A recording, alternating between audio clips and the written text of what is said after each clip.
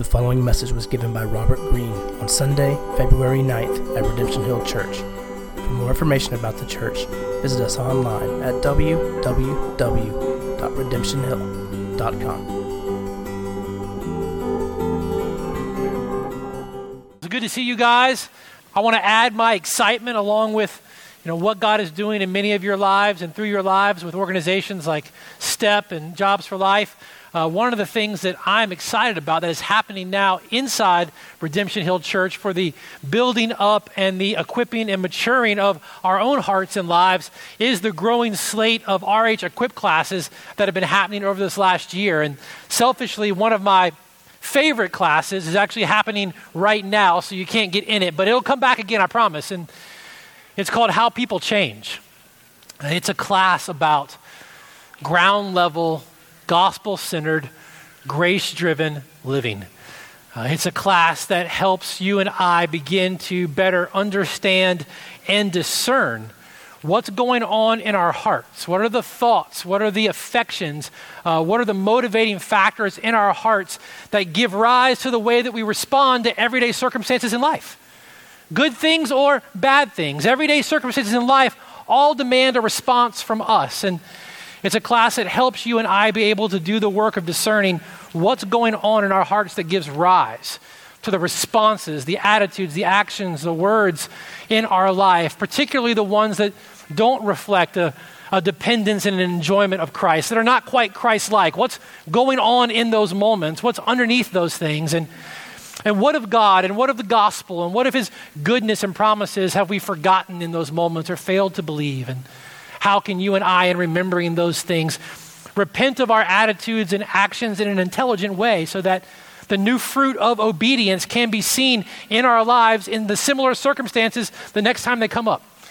It's about everyday, ground level transformation, maturity, growing in heart, gospel-centered, grace-driven living. And one of the things I love most about it is that it gives us a very simple framework for thinking through these things. Now, some people work well with frameworks, others don't. I like it.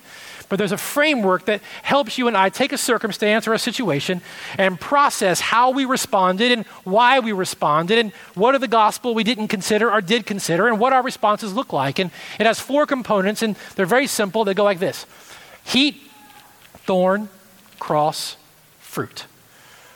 Say it really fast together like we do in the office. You get Heath Thorn, which Shelby and I argue about all the time. One of us, whoever gets to WWE first, we get to use that as our stage name. Heath Thorn. Sounds like an action character name, but it's actually heat, thorns, cross, fruit. And here's what it means. Heat. If you like to draw, you can draw a picture of the sun. If I was more savvy, I'd have it on the screen for you, but I don't. So picture of the sun. This is just the circumstance and the moment and the situation of everyday life that we're thinking about. This is just life under the sun. The varying things that you and I have to respond to on any given day. They can be good things, they can be bad things. They can be diagnoses from the doctor that took us off guard. They could be raises and promotions that took us off guard. Either way, we have to respond to them. Thorns, you can draw a picture of a thorn bush. Thorns represent the, let's just say, sinful, the less than Christ-like ways we tend to respond to those circumstances and situations. What comes out of us that is not reflecting something of a satisfaction and a delight in who God is for us in Christ. And the root underneath those thorns. What's causing it? What's the motive? What's underneath that thing? What does that look like? How did I respond? On the other side of those thorns, there is the fruit. Fruit you can think about as being responses to those everyday circumstances in life that reflect something of a satisfaction in Christ, a Christ-like response to those scenarios, of responding in them in such a way that you're reflecting something of God's grace and wisdom to those around you. And the tendency that you and I have when we see the ways we respond to circumstances that are less than Christ-like is to double down on our effort to produce better responses the next time, figure out what we have to fix to do it differently next time. And that lasts for a while, but not for long. Which is why the most important part of the whole framework comes in between the two. That's the cross. As we recognize the thorny, sinful responses to the way that we're dealing with everyday life, and just even in small circumstances, you and I have an opportunity to slow down and consider what in our heart we were failing to remember or treasure about who God is and has been for us. What about him and what about Jesus and what about the gospel were we forgetting? And in remembering that reality of him and remembering that reality of his grace, remembering that truth of the gospel, it leaves you and I able to repent.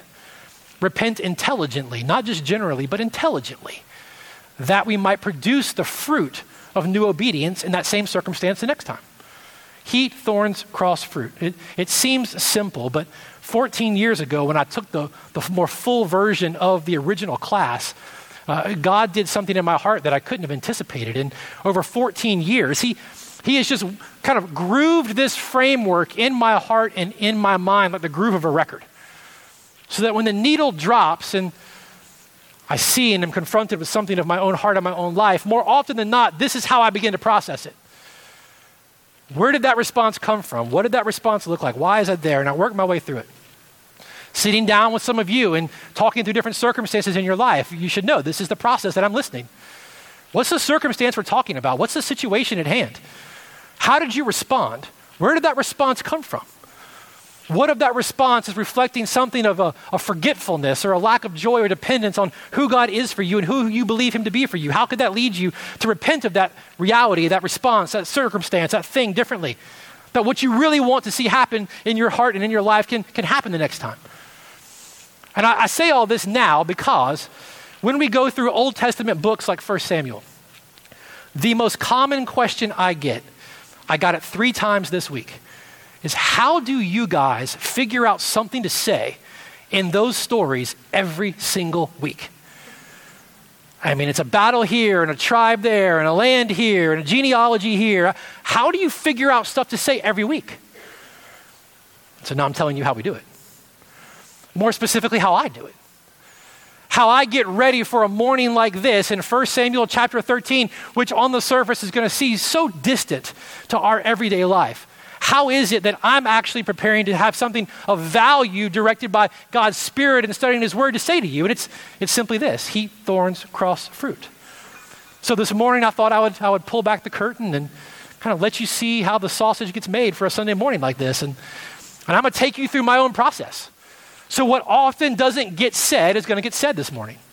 The things that are going through my mind and being written out as I'm getting ready for a Sunday morning are going to be much of what we say this morning, so you can see how this works itself out, not just in your own mind and in your own life or in how you're trying to do spiritual good for someone else, but how even as you're listening to God's word, even on a morning like this, these things are happening every single time.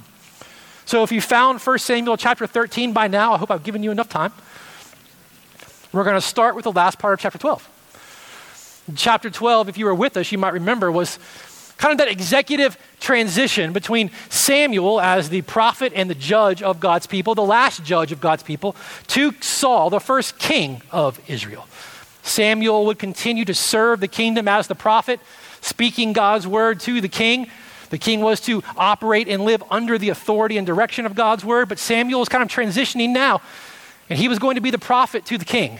The king was going to be, in some sense, that executive leader. And as he wrapped up this transition, he had this to say to all of Israel and to King Saul: fear the Lord and serve him faithfully with all of your heart. For consider what great things he has done for you. But if you still do wickedly, you shall be swept away, both you and your king. There's 2 ways you can go: fear the Lord and serve him faithfully, or not. The writer wrote this in a way that he presents a fork in the road moment in the narrative. And he sets you and I up to anticipate finding out how Saul and how Israel are going to respond. And we get that in chapter 13. But the first thing we've got to do as we're reading is I'm listening for and discerning what's the circumstance? What's the heat? What's common to man here in the story? What's going on that's actually happening? And we get it in the first part of the chapter. So let's pick it up in chapter 13, verse 1, as we see the direction Saul and the people are going to go, and we can begin to see even more specifically the circumstance that brings it about. Saul lived for 1 year and then became king. And when he had reigned for 2 years over Israel, Saul chose 3,000 men of Israel. 2,000 were with Saul in Michmash and in the hill country of Bethel, and 1,000 were with Jonathan in Gibeah of Benjamin. The rest of the people he sent home, every man to his tent. So just pay attention. We're meeting Saul here in the chapter again, and he's doing the everyday work of a king. He is now king. There has been no king, which means there's been no unified kingdom army. So the king is setting up his first army. This is just the everyday life and stuff and work of a king in that day. Saul's doing very kingly things here, getting the army put together. He's getting it put together so they can deal with the threats. The people had asked very clearly in demanding a king that they would have one who would go before them in battle and defeat their enemies, because they had a lot of enemies all around them. The Philistines, we've already learned, have garrisoned, have an encampment inside Gibeah of Benjamin, inside Saul's hometown. They've been there for a little while now. And Saul, having been directed by the prophet already in chapter 10, we'll come back to it in a minute, to do battle with those Philistines, he hadn't at this point. So when we meet him building his army and splitting his army up into two strategic locations, we can anticipate him finally doing something. And so what happens next is expected and unexpected at the same time. Verse 3, Jonathan defeated the garrison of the Philistines that was at Geba, and the Philistines heard of it. So the Philistines who had been living in the region were not expecting Jonathan to lead the Israelites in battle against them and to defeat them. They were surprised by what happened. And because we don't know exactly how Jonathan got the command to go do what he did, we might surmise that Saul was surprised to hear about what happened. Did Jonathan do this on his own? Did Saul tell him to do it and we just weren't aware of it? We don't really know. Either way, Saul seized the moment and he sent out a press release to Israel from an Old Testament midnight tweet. Saul blew the trumpet throughout all the land, saying, "Let the Hebrews hear." And all of Israel heard it said that Saul had defeated the garrison of the Philistines. Well, if Saul had commanded Jonathan to go to battle against the Philistines in Gibeah, then in some way you could say that the victory was in part Saul's as the commander-in-chief, giving the direction. We don't get that information. Either way, what he said may not have been entirely inaccurate. It was just very misleading, just familiar to us. And all of Israel heard that he had done this great thing. But all of Israel also heard that they had become a stench to the Philistines, which you could expect. And so Saul calls all the people to join him in Gilgal. Now, that's interesting for a couple of reasons. If I had a map and I was good at those things, I'd show you that the Philistines are like right here. In closing, Gilgal's like right here. When Saul split his army, he went over here and left Jonathan here, and now he's taking all the people down here. He's kind of avoiding the Philistines everywhere he goes. But he's not really just avoiding the Philistines. He's taking them to Gilgal and getting them all together for a specific reason. Back in chapter 10, verse 8, when Samuel gave Saul the specific instructions that he was to do as king, after he told them when the Spirit of the Lord came upon Saul that he was to do whatever his hand found to do, which we understood back then as we went through it to mean go to battle against those Philistines in your hometown, Saul was to go down before them to Gilgal. Verse 8 of chapter 10. And Samuel said, "Behold, I'm coming to you to offer burnt offerings and to sacrifice peace offerings. 7 days you shall wait until I come to you and show you what to do." So Saul isn't just kind of avoiding the Philistines. It seems like he's going back to the earlier command that he had been given by God through Samuel that he didn't obey back then and trying to get back to what he was supposed to do. And while he's doing that, the Philistines, verse 5, the Philistines mustered to fight with Israel. 30,000 chariots and 6,000 horsemen and troops, like the sand on the seashore in multitude. The thing that was supposed to mark the people of God. More multitudinous, I don't even know the word, than the sand on the seashore was God's promise to Abraham. But here the writer is helping us to see this was the reality for the Philistines in that moment. And they came up and they encamped in Michmash. That's where Saul was with his troops before he left. They're pressing in. Jonathan, in going to battle against the Philistines in Gibeah, seems to have provoked the bear. In verse 6, when the men of Israel saw that they were in trouble, for the people were hard pressed. That's a good phrase. The people hid themselves in caves and in holes and in rocks and in tombs and in cisterns. And some Hebrews crossed the fords of the Jordan to the land of Gad and Gilead. They left the promised land. Some of them were acting like they were dead. Others left the promised land, crossed the Jordan, and went back to outside the borders. That's what was going on here. Saul, he was still at Gilgal, and all the people followed him trembling. So here, just in this part, we can begin to kind of see more clearly what the heat is in the story. What's the circumstance that's happening? God's people are being hard pressed. I love that phrase. They're being hard pressed. They're in trouble. There's a crisis. They're afraid. Their fear is understandable from the human perspective. They're fleeing the land. They're acting like they're dead. The once very organized army we met in the very beginning of the chapter is now a mess of chaos as people are going everywhere. And the question is, what will Saul do? What's he going to do?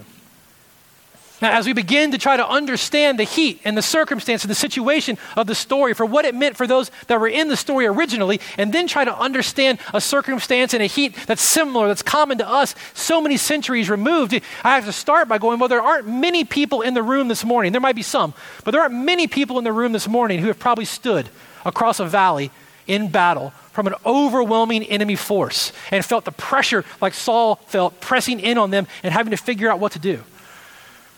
And for those that are in here who have, we thank you for your service. And I'm sure your stories of this are legion and you can understand here. But for the majority of us sitting in here, that's not something we can immediately relate to. And so as we're trying to figure out the circumstance and the situation, our tendency is to go, well, that's not relatable to my life where I am right now, but you have to slow down. It might be more relatable than you realize. Saul was just doing the everyday work of life of a king in his day and time. This was just the everyday life of reality in a very real world with a very real person. He and the rest of Israel are either going to believe or disbelieve, obey or disobey, trust or mistrust God in their daily life, in their everyday work. You see, what's common to man and what's common to God's people is being in circumstances where you're hard pressed on all sides. You may even find yourself fearful and uncertain. But either way, the circumstances of life demand responses from us. In a few minutes, we'll tease out some more of those that might be more common to us. But I'm talking about everyday things of sitting in traffic unexpectedly. Things coming out of you didn't even know were there. There's 5 people waiting on you in a conference room for a proposal, for a pitch. You get the contract, you get the business, you get the business, you get the money, you get the money, you get the promotion, you get the promotion, you get more money. Get more money, it changes things for how you live.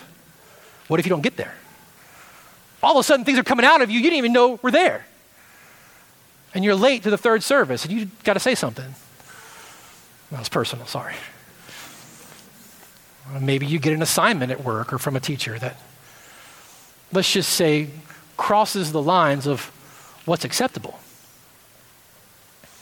And you're left with having to respond. Heat can be good things too. You show up at work the same day and you get a promotion. You get a raise. You find out you're about to have another child. It's a good thing. But it demands a response from you. What's going on in this story that's common? That's what we're looking for in the heat. We understand what it is to be hard pressed on all sides. And in a few minutes, we'll get some more scenarios here. But let's watch the story for a minute and let's look for the ways that Saul may respond to this circumstance. Look at verse 8. Saul waited for 7 days, the time appointed by Samuel. But Samuel did not come to Gilgal, and the people were scattering from him. So it seems that the obedience that was asked of Saul maybe a year or so ago is finally starting to happen. And in the face of mounting opposition, being faced with the very real and tangible fear of God's people before him, Saul chose to wait. And each day that he waited, more of his men abandoned ship. And each day that more of his men abandoned ship, the enemy advantage only grew stronger. So read it like a human. Can you imagine what that must have felt like for Saul? I mean, those have to be the longest 7 days of his life to this point. If he waits any longer, he might not have an army to fight with. Right? The pressure is building, hard pressed on all sides. So in verse 9, Saul says, bring the burnt offering here to me. Bring the peace offering. And he offers the burnt offering.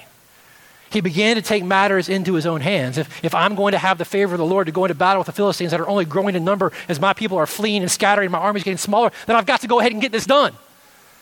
This is what I've got to do. I imagine that doing this was the only way his mind could reason as being the logical alternative. He either does this or he becomes the sacrifice, one or the other. And so in verse 10 it says, as soon as he had finished offering the burnt offering, behold, Samuel came. And Saul went out to meet him and greet him. And you can imagine the relief on Saul's face. You got to read it like a human. The prophet has come. He said he was going to come, and now he's come. He's the one that God said through him was going to tell me what to do. Go to Gilgal, he'll offer the sacrifices, then he'll tell me what to do next. Here he is, finally, the prophet. You can imagine Saul being so relieved. Well, now try to imagine the look on his face when he actually hears what Samuel has to say. Samuel gets to Gilgal and he looks at Saul. And he says, what have you done? And you need to hear in that the voice of the Lord to Adam and Eve in the garden. You need to hear that same voice that Cain heard after he had murdered his brother. It's the same rhetorical diagnostic question that every parent will ask every one of their children at some point in their life. What have you done? And what we've known of Saul up to this point, we're left to wonder, does Saul even know what he's done? And so Saul looks at Samuel and he says, when I saw the people were scattering from me and that you didn't come within the days appointed, and the Philistines had mustered at Michmash, I said to myself, now the Philistines will come down against me here in Gilgal, and I've not sought the favor of the Lord. So I forced myself and I offered up the burnt offering. The people were leaving me. You didn't show up like you said. The Philistines, they're just getting stronger. They're just getting closer.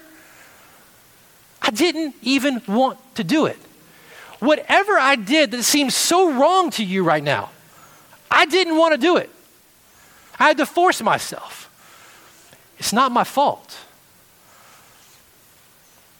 Now it's here, as we read it carefully, we can begin to discern and then apply some of the common thorny responses to pressure that we see here in Saul's life and that are far more common to our own heart, even though the story seems so removed and distant. Remember, the word of the Lord to Saul and to Israel was to fear the Lord and serve him faithfully with your whole heart, having considered all the great things that he has done for you. Pressed in on all sides. Heat of life on Saul, doing the kings do. How does Saul respond? In the faithful obedience to God's word? No. In the pressure of being pressed upon by an enemy army, Saul feared the painful things the Philistines might do to him. He feared the pain of losing face as the king amongst the people in the other nations. The fear he had for the Philistines and for his own reputation was greater in the moment than the fear Saul had for the Lord. And Saul disobeyed God's word.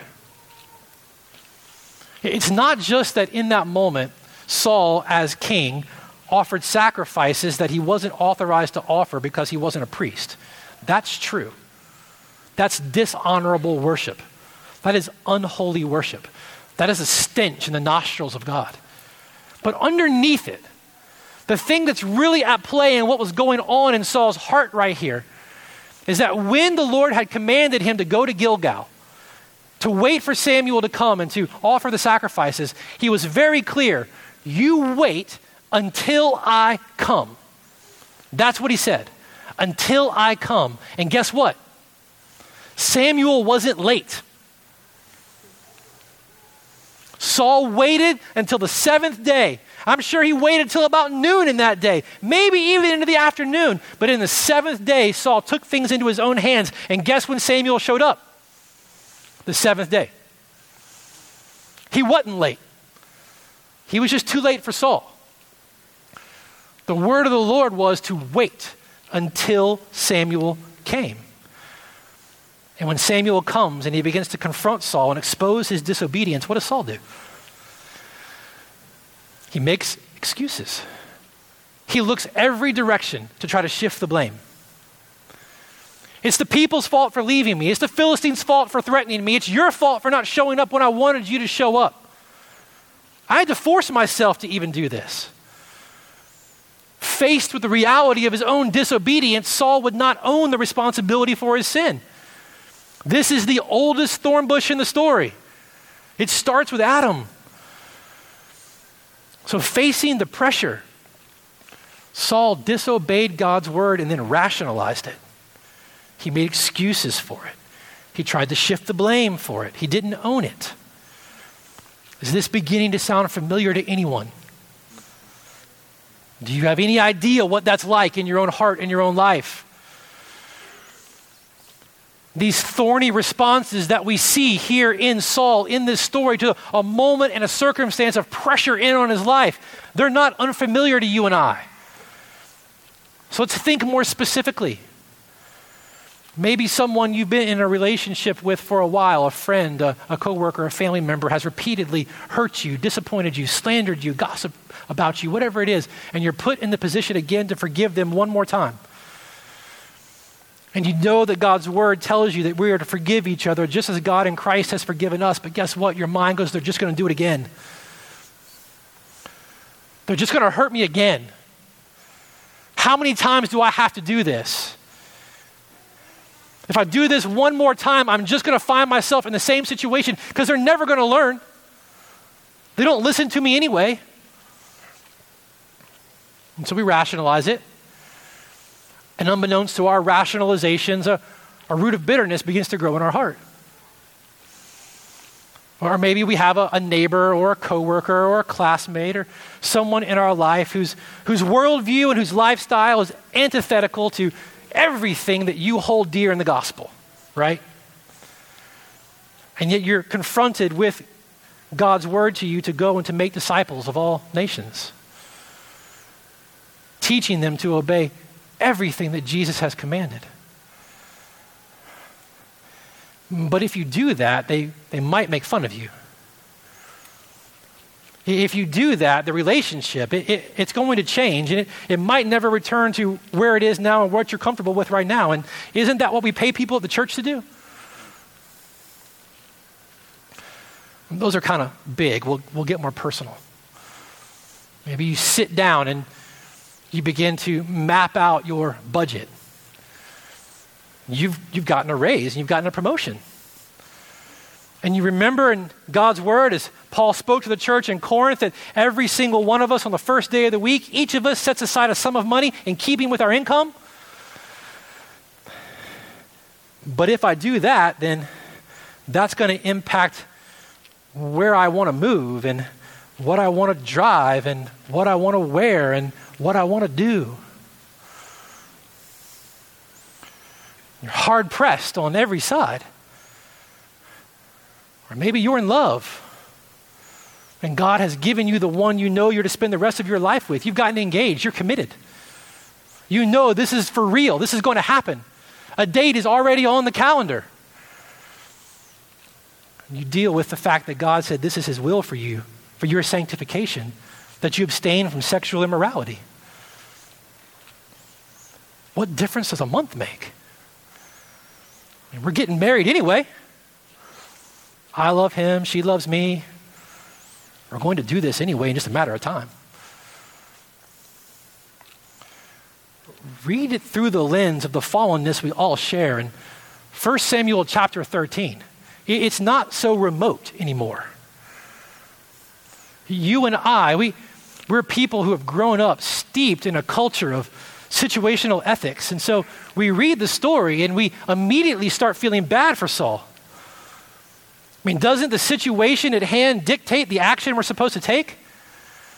Isn't the right thing to do in that moment the thing that's most expedient for your well-being?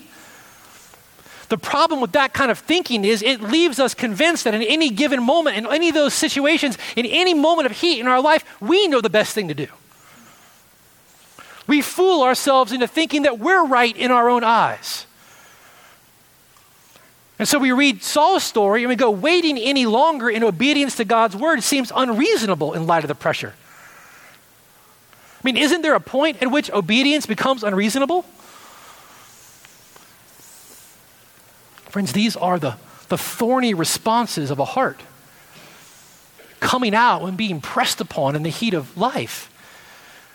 But all these thorns, they stem from a root. And we see it in the story if we begin to read it with these eyes. Look at verse 13. Samuel said to Saul, "You have done foolishly. You have not kept the command of the Lord your God, which he commanded you, for then the Lord would have established your kingdom over Israel forever." What's the root of the thorny responses? It's foolishness. The problem is when you and I hear foolishness, we think intelligence or intellect. And if we think about this story through the lens of intellect or intelligence, it would have been foolish for Saul to wait any longer for Samuel to show up because the Philistines were pressing in. But in the Bible, foolishness is not about intellect or intelligence. In fact, in Psalm 14, verse 1, we're reminded that it's the fool who says in his heart that there is no God. A fool is not one who lacks intellect or lacks intelligence. It's someone who in their heart, not that biological organ that's beating in your chest. It's the seat of the inner man. It's the whole complex of your inner being. It's your affections, it's your motivations, it's your desires, and it's your passions that give rise to the things that you think and the things that you want and tell yourself you have to have, which then provoke your actions and your behaviors. That's your heart. And the Bible says it's the fool who not with his mind and not with his mouth says there is no God. This isn't atheism and agnosticism. This is one who acts as though God could not or would not act on their behalf. This is what Saul has done. Saul acted in this moment as though God could not or would not deliver him. Failing as he was commanded to remember all that God had done for him. Earlier in the story, we already know that God had defeated the Philistines. I keep saying Pharisees. Too much New Testament. Philistines without an army. If you were with us, you might remember. As the ark had been taken captive by the Philistines, eventually it went from town to town throughout the Philistine region, and guess what happened? Tumors broke out everywhere. They got so tired of that ark being there, they sent it back to Israel. No king, no army, no battle. Here Saul's being pressed in by these same people. And Samuel says, "You're a fool. To not keep God's command is the very thing a fool does." You see, to Saul and to us more than we want to admit, we begin to convince ourselves that certain situations and certain pressures negate obedience to God's word. Being obedient to God's commands to us aren't necessary in certain situations. So when it seems right to him or when it seems right to us, we don't consider ourselves bound to God's instructions. See, the root of mistrust, the root of unbelief, it always gives rise to disobedience and excuse.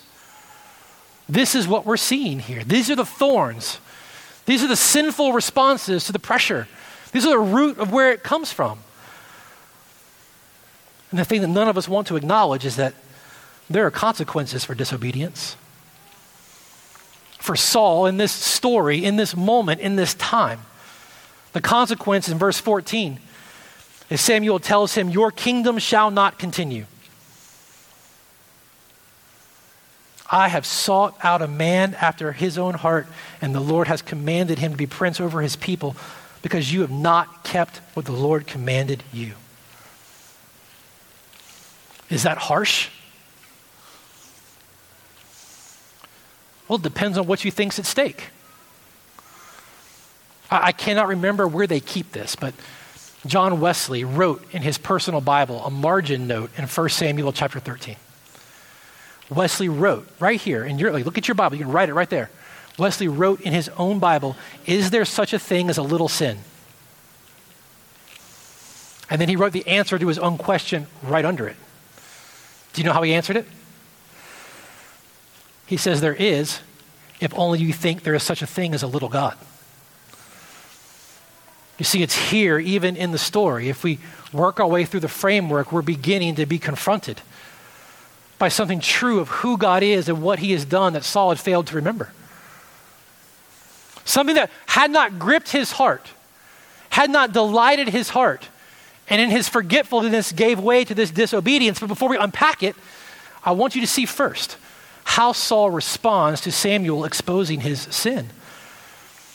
In verse 15, Samuel arose and he went up from Gilgal, and the rest of the people went up after Saul to meet the army, and they went from Gilgal to Gibeah of Benjamin. How does Saul respond when his sin is exposed? When the prophet speaks to him and what he's done and what happens comes clear. What does Saul do? He does nothing. Quite literally, in one of the saddest moments in Saul's story, Saul parts ways with Samuel. The prophet who speaks the word of God, that was to be the direction and the authority and the oversight for the king and how he lived and how he led and for his people, is going one way and the king is going the other way. The king and the word of the Lord have parted now. This is going to be a trajectory for the rest of Saul's life that we see in the rest of the story. It's only going to go downhill in that direction for Saul. In fact, Samuel is only going to speak authoritatively to Saul personally one more time. It's in chapter 15. It's not a pretty thing.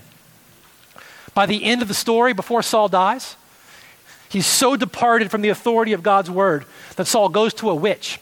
He asks a witch to conjure up Samuel's dead spirit so that Samuel's dead spirit can tell him whether or not he's in the favor of God. This is what happens for Saul.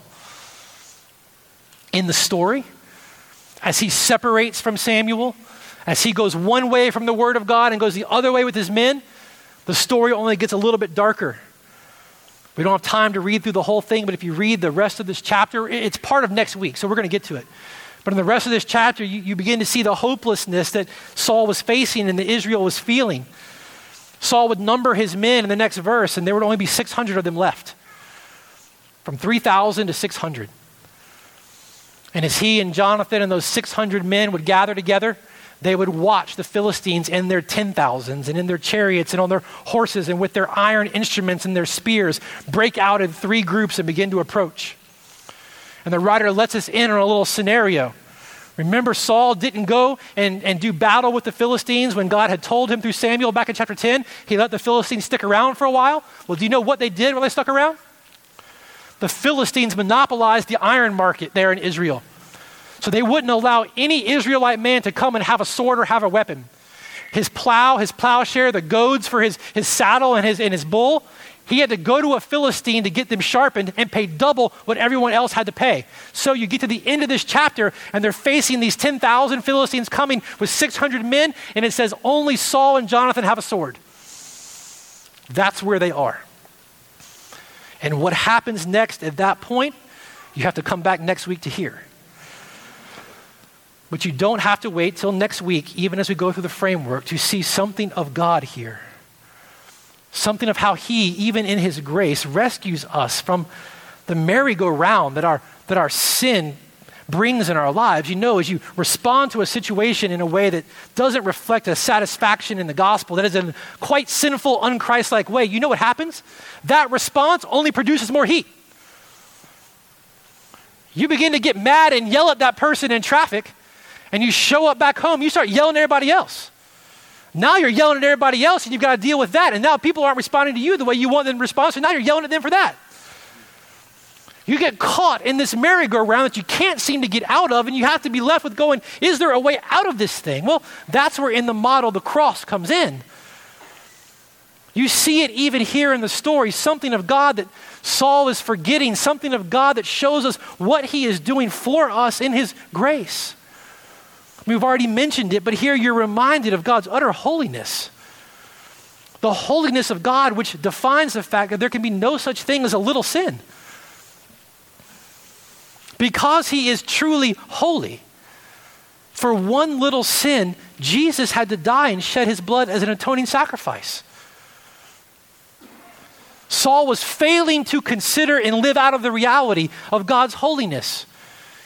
Therefore, his disobedience is significant, even if it seems rational to him and rational to us. We're reminded in light of God's holiness that no sin is to be taken lightly. You and I rationalize our disobedience. We rationalize our sin. We rationalize things like Saul to the degree that we rationalize and take the weight out of God's holiness. the less holy God is in our heart, the easier it is for us to rationalize our own disobedience. We're reminded as we think about what it was about God that he's revealed to himself, even at this point in redemptive history, that Saul was not believing, that Saul was not holding tight to, that Saul was not remembering. He was forgetting the holiness and the sovereignty and the severity of God. His disobedience and our disobedience are always born from mistrust. And it's always foolish and it's always dangerous. But there's something else there. There's more than that. There's something else the writer gives us here if we just listen. When Samuel confronts Saul and tells him that his kingdom is being taken from him, Samuel says, the Lord has sought out a man after his own heart, and the Lord has commanded him to be the prince over his people. If you've grown up in church, you're familiar with that phrase. If you're familiar with that phrase, you always associate that phrase with David. Yes, the writer is beginning to drip the story of David here into the narrative. We're going to meet David in a couple of weeks. So yes, he's beginning to introduce us to that. But when we think about the phrase, when we think about David, when we use it in our own everyday life in the church, we talk about being men after God's own heart. We talk to each other as men. Are you a man after God's own heart? Do you want to be a man after God's own heart? What we're saying is, are you a man who loves what God loves, who delights in what God delights in, who obeys God's word out of a delight and a trust in him? And yes and amen, that is an aspect of this. But very specifically, this phrase has nothing to do with David being a man after God's own heart because David was sensitive to God.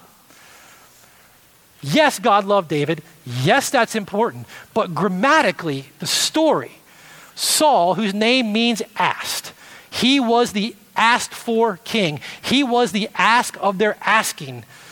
What God is saying through Samuel here is that God has taken the kingdom away from Saul and he has gone and found a king of his own choosing. That's what it means. The one that I have promised, the one that I told you I was going to give you, I have gone and sought a man of my own choosing. This is what Samuel is saying. And so while the writer drips the arrival of David into the story, more importantly for us where we sit in redemptive history, we read it with the anticipation for David's greater son, the one Matthew introduces to us in Matthew chapter 1, verse 1 as David's greater son, Jesus himself. He is the man after God's own heart. He is the one of God's own choosing. He was the one who was hard pressed on all sides, not by the Philistine armies, but by Satan himself. He was the one in his pressure and temptation who never sinned, who always obeyed the word of the Lord perfectly, and who did it out of a trusting and delighted heart. In fact, it was him who said to Satan, man shall not live on bread alone, but on every word that comes from the mouth of God. In his manner of life and in his manner of living, this is how Jesus lived. Though he was tempted in every way as you and I are. And because of that, he can empathize with all of our weakness, the writer of Hebrews says. Even as he was tempted as we are, he never sinned. Jesus is the king of God's own choosing, the man after God's own heart who lived the perfect life of joyful obedience that you and I were meant to live. He was the one who was righteous before God on our behalf. He is the king of God's own choosing. He is the righteous king who would die as a sacrifice for the life of sin that you and I live instead. He is the one that Paul would tell the church about in 2 Corinthians 5, for our sake God made him, Jesus, to be sin who knew no sin, so that in him we might become the righteousness of God. Where you and I and Saul, all of us born on this earth, have inherited the sin, guilt nature from Adam. And we can read these stories, even in 1 Samuel chapter 13, and see what's common to man in a fallen world. Even though the story seems so far away, we can read it, and we can see the responses, and we can see the commonality because we inherited it from Adam. And just as we inherited that guilt and God's just condemnation from Adam, in Christ, the king of God's own choosing, the man after his heart, you and I, by God's grace, can be made righteous. Jesus is the man after God's own heart. He is the righteous king of God's own choosing who sacrificed himself righteously on our behalf as a gift that you and I, by the grace of God, might be declared righteous. Not because you and I have anything inherent in us that earns it or deserves it, but because it's a gift. He is the righteous king of God's choosing, the one who will reign forever. He is the man after God's own heart, a greater priest than even Samuel, who can empathize with us in weakness and intercedes on our behalf and opens for us by grace access to the Father. He's no mere prophet that simply speaks words. He is the Word of God himself. He is the man of God's own choosing. And so we think back to Samuel's instruction to fear the Lord and serve him faithfully with all of our heart, considering what great things he has done for you. How do you get from the thorny, disobedient, unfaithful, mistrusting responses to the everyday realities of life over to the fruitful responses of reflecting something of God's grace and Christ's likeness to a watching world? It starts by remembering what God has done for you in Jesus. It always goes back to the cross. When we consider who God is and what he has done, we're reminded again of the deception of sin, the dangers of our own reasoning and justifications. We're reminded how rational they seem to us at the time, but they're not thoughts and intentions that flow from faith. Human wisdom never looks at the cross and sees a king of glory. It never looks at the cross and sees your salvation. It's only faith that looks at the cross and sees righteousness, sees joy, sees forgiveness, sees hope, sees a king, and sees a friend. That's why John would say to the church, my little children, I'm writing these things to you so that you may not sin. But if anyone does sin,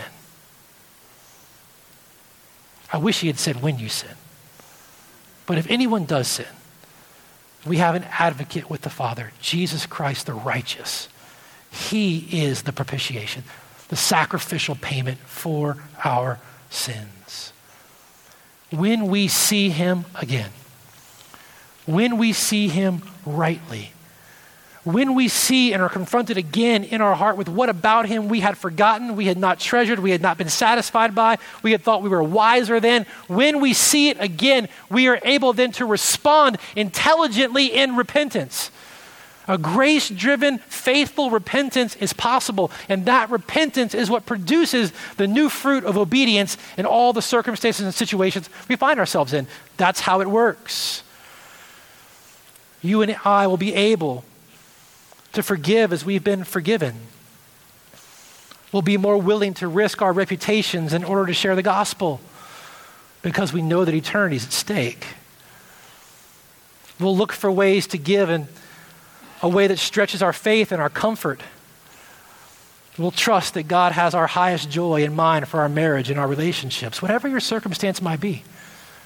The fruitful response of Christ-like obedience is possible as we remember who God is for us in his Son and see Jesus more clearly and are able to repent more intelligently of all the unfaithful, disobedient, and sinful ways we've responded to those same circumstances before. Because now we're trusting again that God's word is for our highest joy and for his greatest glory. That his word is life and death and necessity for our hearts.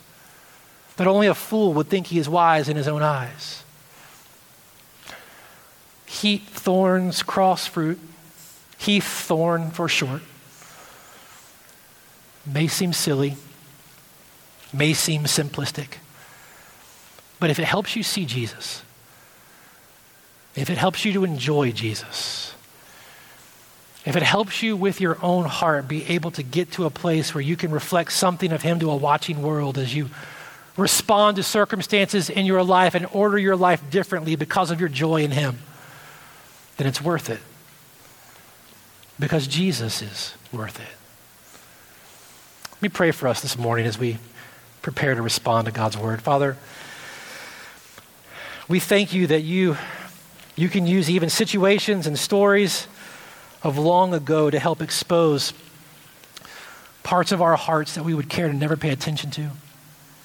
parts of our hearts that are more comfortable for us to rationalize and justify and figure we'll go back, we'll fix, we'll deal with later. But Lord, what we want more than anything is a heart that deeply enjoys you, that is deeply satisfied in you, that lives a life that flows out of that delight in you, that obeys you out of confidence and joy, that you're for our good and for your glory.